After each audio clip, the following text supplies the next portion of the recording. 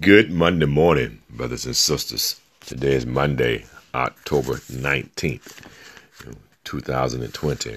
We give a shout out to my sister Cherise and brother-in-law Laval Tunstall. If I'm not mistaken, it is now 43 years of holy matrimony. And we have a shout out to Kendall Thomas. Today is her birthday. We say happy birthday from your church family. And now let's get at it this morning, brothers and sisters.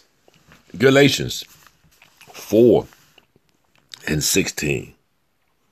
Paul says to the Galatians, "Am I therefore become your enemy because I tell you the truth?" Truth will cause people to dislike you. Truth will cause people to turn on you. Many times people are afraid of just telling people the truth because they fear they will become an enemy instead of a friend. But a real friend wants to hear the truth. Do I look good in this dress? Yeah, girl, you look just fine. Have I gained too much weight? No. Am I too bitter from my past relationship? Do I strike you as being a depressed person? Or things that we need to tell people the truth about. We shy away from it. And so Paul had to return and talk to the Galatians, sent this letter because they had been bewitched, if you will, by the Judaizers.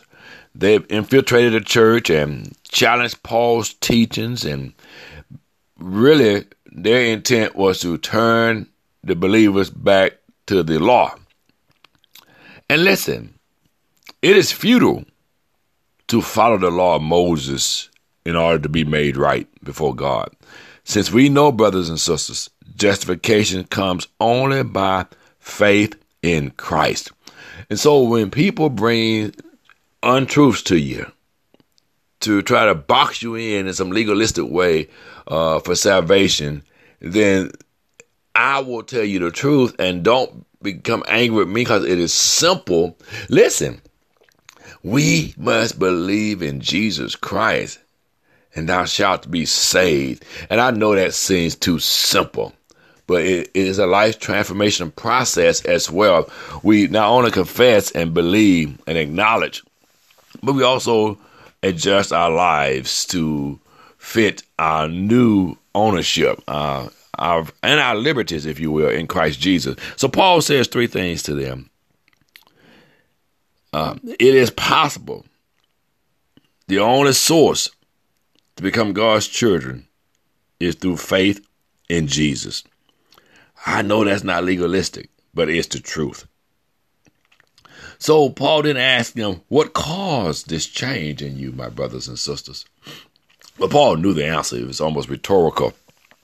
The Judaizers infiltrated the camp, Paul, and they were trying to discredit you and your teachings. And the people were believing, the enemies, the infiltrators, if you will. And then Paul asked the question of them, if you've been freed, why would you return to bondage? A man that's been set free from slavery has no desire to return to slavery. Free indeed. And so, brothers and sisters, I want to encourage you to speak the truth about salvation. Don't add to it. Don't take away from it. Don't tell people it's time that they're giving and they're serving the Lord and flipping benches and speaking in tongues and all these other things. The truth is, acknowledge that you are a sinner. Confess that you need a Savior and believe on Jesus Christ, and thou shalt be saved. That is the naked truth. Don't add to it nor take away.